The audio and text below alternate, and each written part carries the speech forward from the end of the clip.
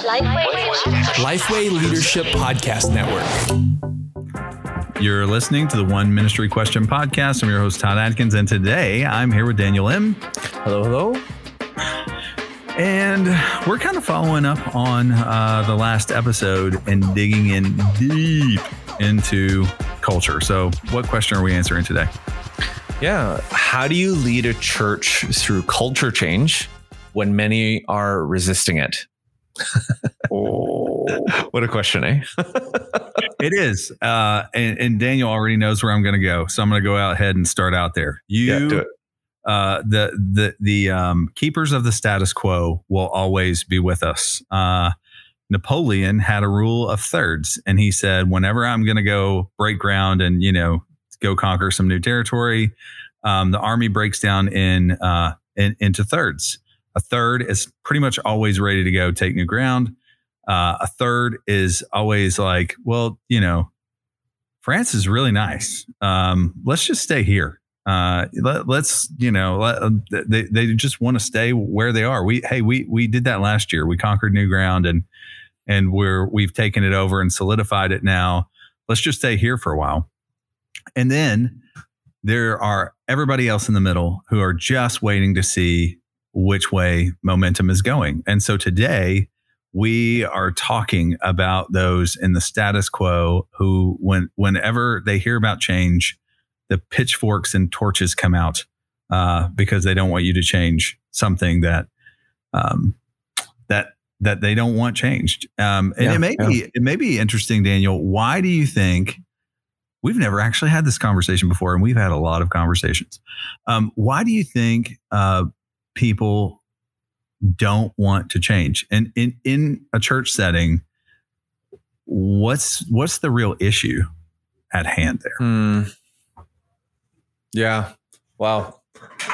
That's an interesting question, because I think on the one side, let me just throw this thought out. We'll get to your question. I just want to throw out the side that I think too many of us are people pleasers. And because we love pleasing and want to please, we don't like it when people resist.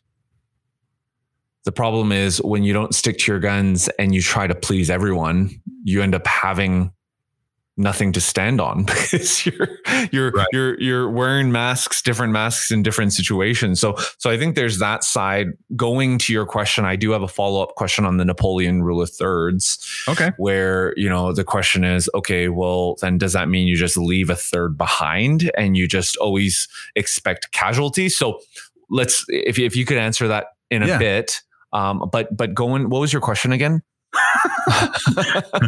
My question was why? What's the root issues if we said, based on our experience in working with different churches and our own church experience, because anytime we went in to do pipeline, and man, it's got to be pushing 6. I know it's over 6. So it's got to be pushing 7,000. Church leaders have been through pipeline at least a day or more. So, most of those 2 days, kind of coaching.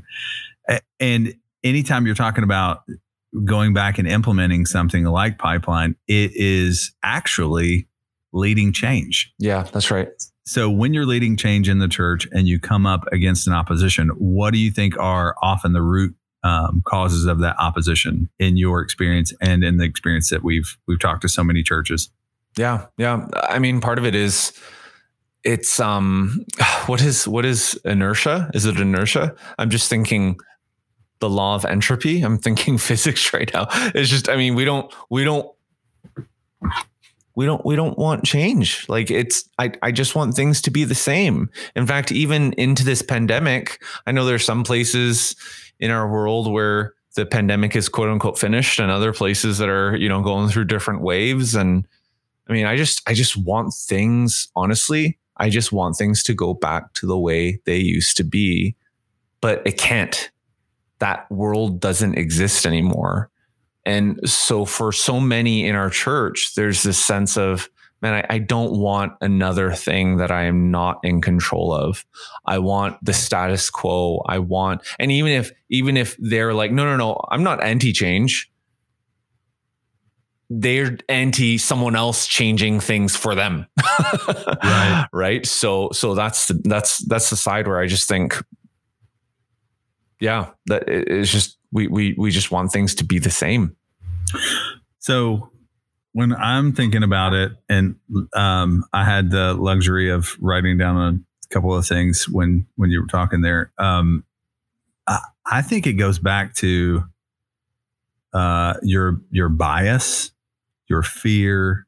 Sometimes it could be a control issue for someone. But at the end of the day, I think you hit the nail on the head with comfort. Yeah. It's just comfortable, especially when you've gone through a season like COVID with so much stress. You want to run to a place of comfort that feels familiar, all of those things. And so you want church the way it was. Yeah.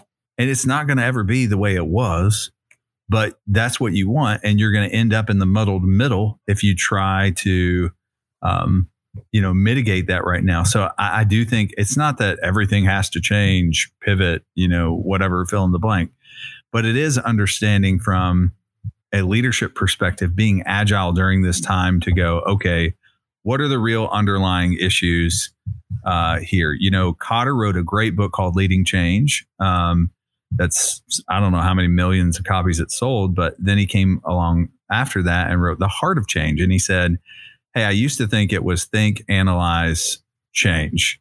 That, you just think about this and very logically you have a process where you do a rollout plan.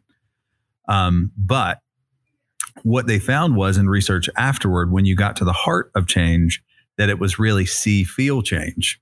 And so it is the often emotional attachment to whatever it is that's being offered up on the altar of change that people are responding to. And that could be out of, again, control, fear, bias, whatever it might be.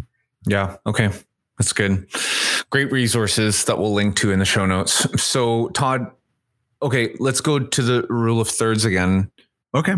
I mean, you said people are going to resist, and yes, there's lots of people who don't want change, right? We want, so do you just leave them behind? Like, how do you balance the tension of speed with resistance and change and all that? So again, this is coming from Napoleon, which you don't often think of in this regard as being, you just think he's the my way or the highway guy. But what he said was, hey, you have a tendency to focus on the wrong group of people. Because again, as you said, pastors are people pleasers. We tend to focus on the vocal third that's saying, hey, we don't want to go. We're staying right here. And here's all the litany of reasons why we should not move right now. It's not smart, whatever. And so he said, you don't focus on those people. You can listen to them and just repeat, hey, this is why we're going to change. You're really developing a compelling story for why change is needed and a compelling vision of what that change is going to look like once it's completed. And then you're looking for people of influence, and you're looking for quick visible wins. I'm going a little further than Napoleon on the quick visible wins thing. But you want something that I have a lovely 9-box on this actually, which is one side is impact and one side is ease of implementation. And going up, diagonally across this thing is visibility. So if you can find something, you want to take a step back and say, hey, what is a kind of an easy win that is visible that will have some impact? We're not just doing it for the sake of doing it. It's going to have some impact, but what can we do that is a visible move in that direction? Because each one of those steps that you have you're successful in, that you're going to bring some people over from the middle. Yeah. And you're going to you're going to bring some people from the far end over to be more open and be in that middle category. So you're gradually trying to bring people over. What you're also doing is trying to get some influencers within the organization to come over specifically. So I would say, meet with anybody that has a problem, listen to them, nod, but don't spend all your time there. Spend your time with people who are ready for change. And when you have those little successes, celebrate those in front of everybody, celebrate them in front of the church. And, before long, once you start to win people over, once you start to have some wins that are obvious, easy, obvious, and strategic leading toward that end, then the people in the far right are going to have of that third are going to have a really hard time not looking like sticks in the mud. Yeah. And you know what? You're right, Daniel. At the end of the day, you may lose a few of those people, but it's not your job to keep everybody. It's your job to lead forward in a way that is healthy and growing as many people toward God as possible, and bringing as many people in as possible as you do so. Yeah. It's the power of story. Don't underestimate the power of story. We are so emotional as human beings. And I know for me, I'm emotionally deficient in my ability to express emotions. I mean, it's work that I'm doing with my counselor right now. So I recognize that about ourselves, but regardless of your ability to express yourself via your emotions, we are all emotional beings in one sense or another. So to be able to, because, the question is, how do you lead a church through culture change when many are resisting it? How do you cast a picture, not just logically of where you're going or the change you want to make, but emotionally? How do you move the heart? Right, Todd, as you were mentioning before, how do you move the heart of the person so that, and I forget who said this, so that the pain of staying where you are is greater than the pain of change, right? Because it's basically that scale where you obviously in the adoption of innovation sort of curve, there's that side of some people are innovators and early adopters and late adopters, et cetera, all that way. But regardless of that, how do you just emotionally move the heart so that this is what is going to happen over the next few years if we don't change.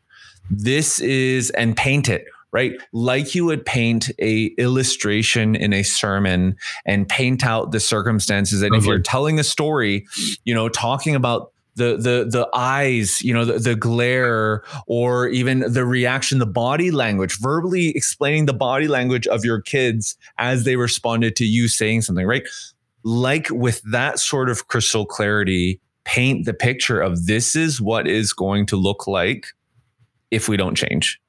And then talk about, and this is what's going to happen if we do change. Holy Spirit inspired, right? That prophetic imagination, coloring that in as best as you can. And obviously you don't know the future for sure, but as best as you can, paint that picture so that, and leave room also for the Holy Spirit to move the heart.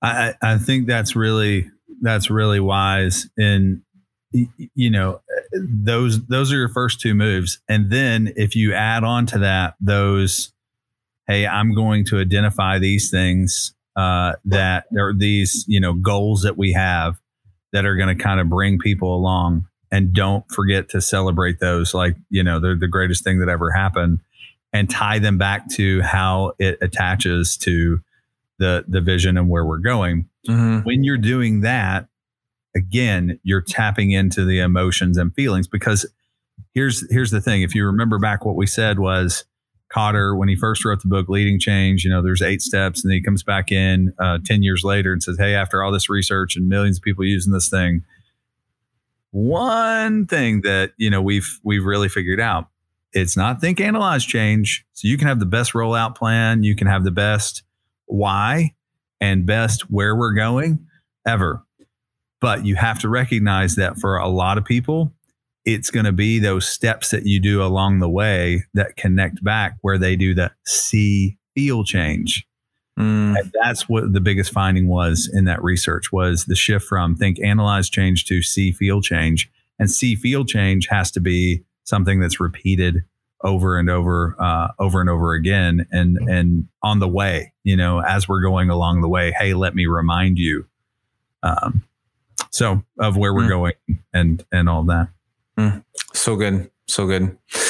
Well, thank you again for listening into today's episode. If there are other questions that you're like, hey, here's a follow-up one, shoot us a message on social media, leave a rating and review, send us a message any way that possible, subscribe to the podcast, share it with a friend.